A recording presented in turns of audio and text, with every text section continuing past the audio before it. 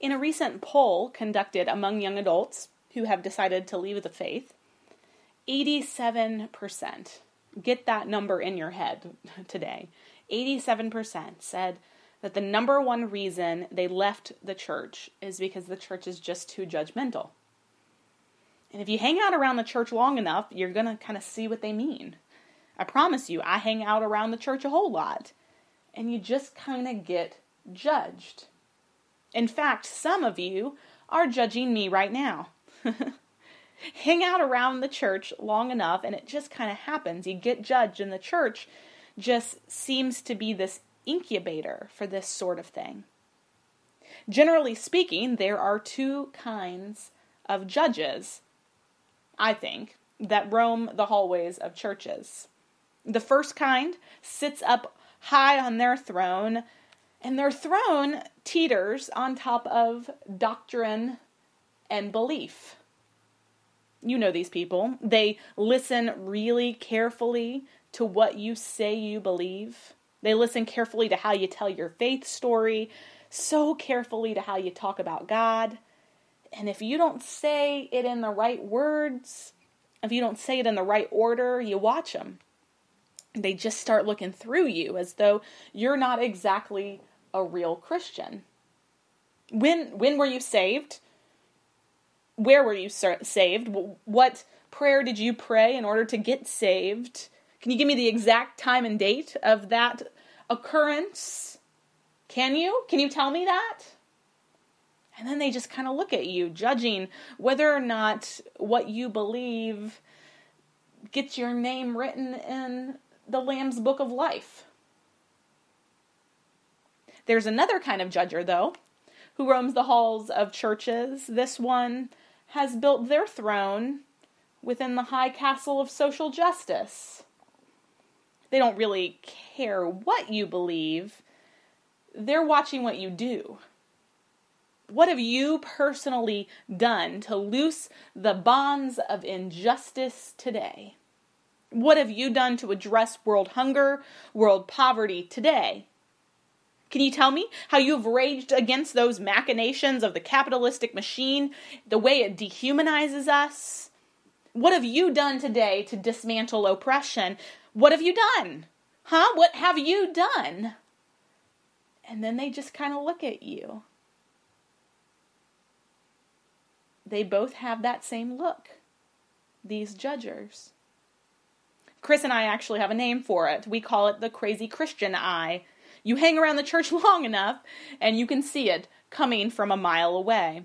And these people who just look at you and through you, trying to deem whether or not what you believe is worthy of God, and what you do, or whether what you do is worthy of you being drafted onto God's team.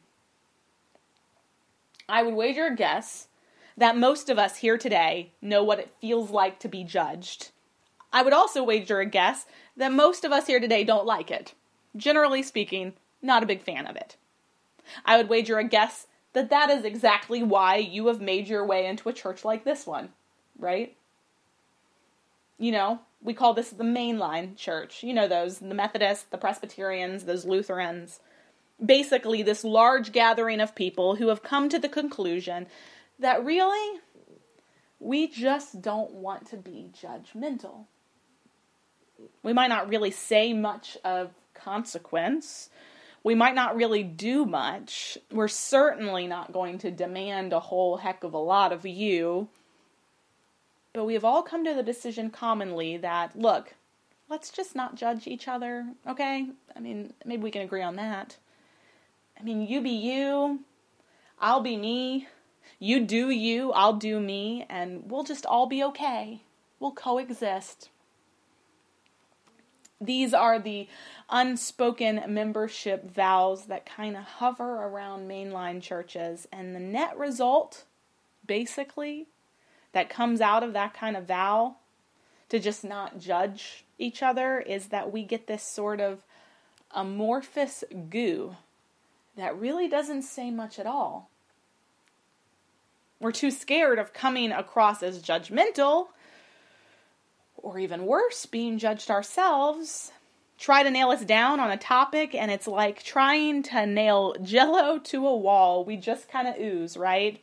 We don't want to say something that might upset someone. We don't want to say something that might make us sound judgmental, because the one thing we all know is that we just don't want to be judgmental. We get why those young adults have left the church. Except in sheer contrast to this, those of us in the mainline church have hung on to this thing called the creed. And right in the middle, smack dab in the middle of the creed, is in the heart of the creed, we claim that we believe in judgment. And chances are, this is the one phrase so far that gives you the most trouble. God the Father, got it. Jesus, yeah, I know him. I kind of like him. Virgin birth, sounds a bit fantastical, but I'll bite, or I'll be okay if you bite.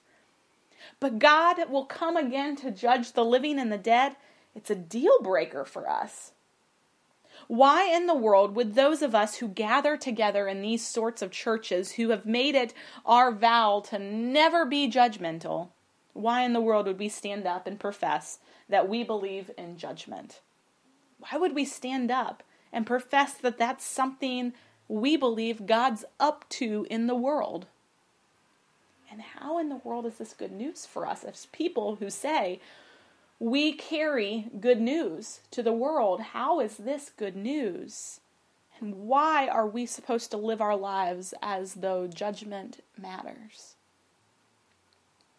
When I was in college, one of my good friends actually, it was a co-president with me of our class, lost his mother.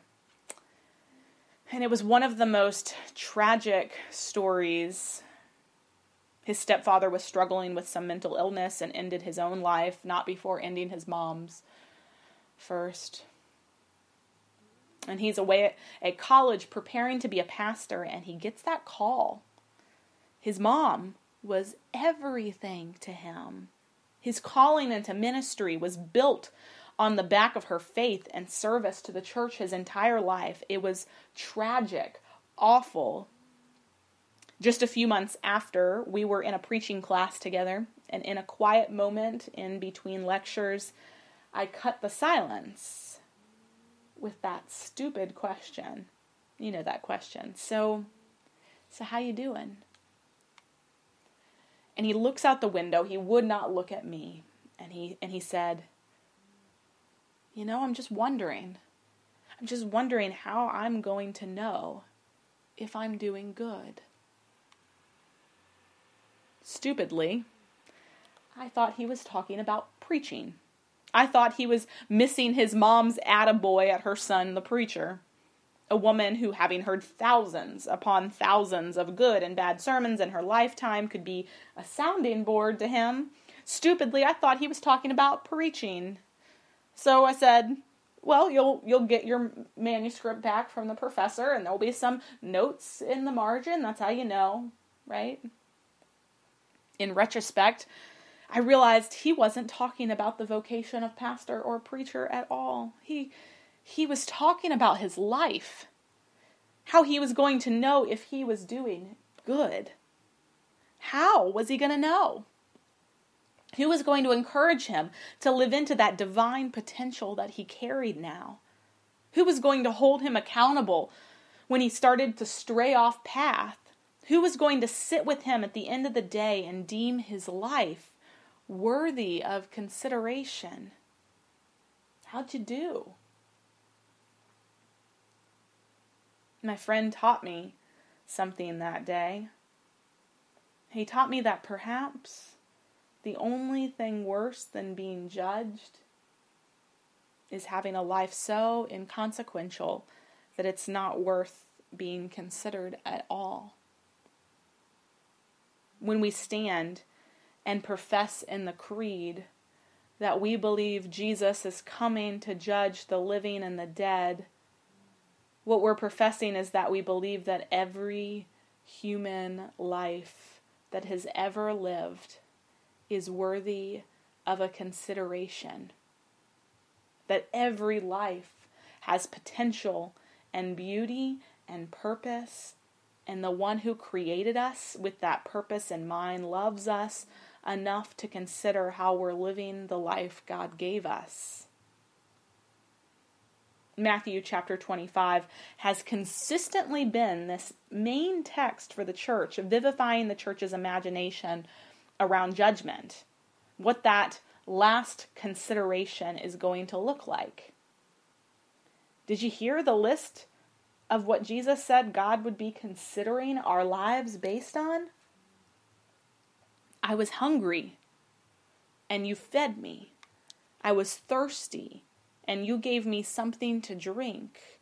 I was a stranger, and you welcomed me. I was naked, and you clothed me. I was imprisoned, and you visited me. I was sick, and you cared for me. Do you hear those things? Do you hear the tender care that is associated with each one of those duties? Do you hear how humanity becomes the agent for tending to life, the hungry, the thirsty, the naked, the stranger? Do you hear how deeply intimate and personal and vulnerable it all is? Does it sound at all to you like maybe a gardener? Giving food, giving drink, covering when needed, tending to when not well, helping release things into life? Do you hear humanity's shared, intimate vocation to tend to life? And do you hear in that the echoes of the first creation story, where God created us and put us in the garden and called us to join God in the task of tending to life? That's your job. That's your vocation. That's what it's all about. Wherever your patch of the garden is, 22315, 22310. Eventually, though, we started to tend to death rather than tending to life, and all these other things, you know, those things that were unintended started sneaking into our gardens. And then Jesus comes and walks among us, and he embodies for us exactly what humanity was meant to do. He walks in our shoes and reminds us of that intimate, personal, vulnerable vocation that goes all the way back to the garden, that we're called to tend to life wherever we are. And then, at the end of Jesus' story, right before the ascension, we meet him outside the tomb. And who did we think he was? You remember? That's right. Yeah, we thought he was the gardener. He reminded us of something. Maybe he reminded us of ourselves, of our intended selves, who we were called to be from the very start. That's why the early church started calling Jesus the new Adam. He's the first of this new people we get baptized into. Have you ever heard the new Adam? Yeah, the early church called Jesus the new Adam. He and how he lives becomes the new standard by which we live our lives, and for how our lives might be considered when asked, "Hey saints, how'd you do?" Church, Jesus is the bar. That's it. How do you know if you're living a good life? Does it look like Jesus? Are you tending to life in whatever garden you find yourself in? Because we believe that that's what we're judged on, both while we're living, and we all know the hell of tending to a dream or a relationship or a purpose that is as good as dead in this life, right? Both while we're living and in the judgment to come. In that grand judgment, when God will take each one of us and all of us and deem our lives worthy of consideration. How'd you do, my child? And I promise you, when that happens on this side of the grave and on the other side of the grave, that judgment will be done with the care and the gentleness and the intimacy of a gardener tending to his vulnerable plot of land. I promise you that that judgment, that consideration will be done with the care lived in feeding the hungry and clothing the naked and welcoming the stranger and visiting the poor. I promise you that that judgment will be done in love because it's done by the one who created each one of us, gave us gifts to tend to life, and loves us enough to deem even our lives worthy of a consideration.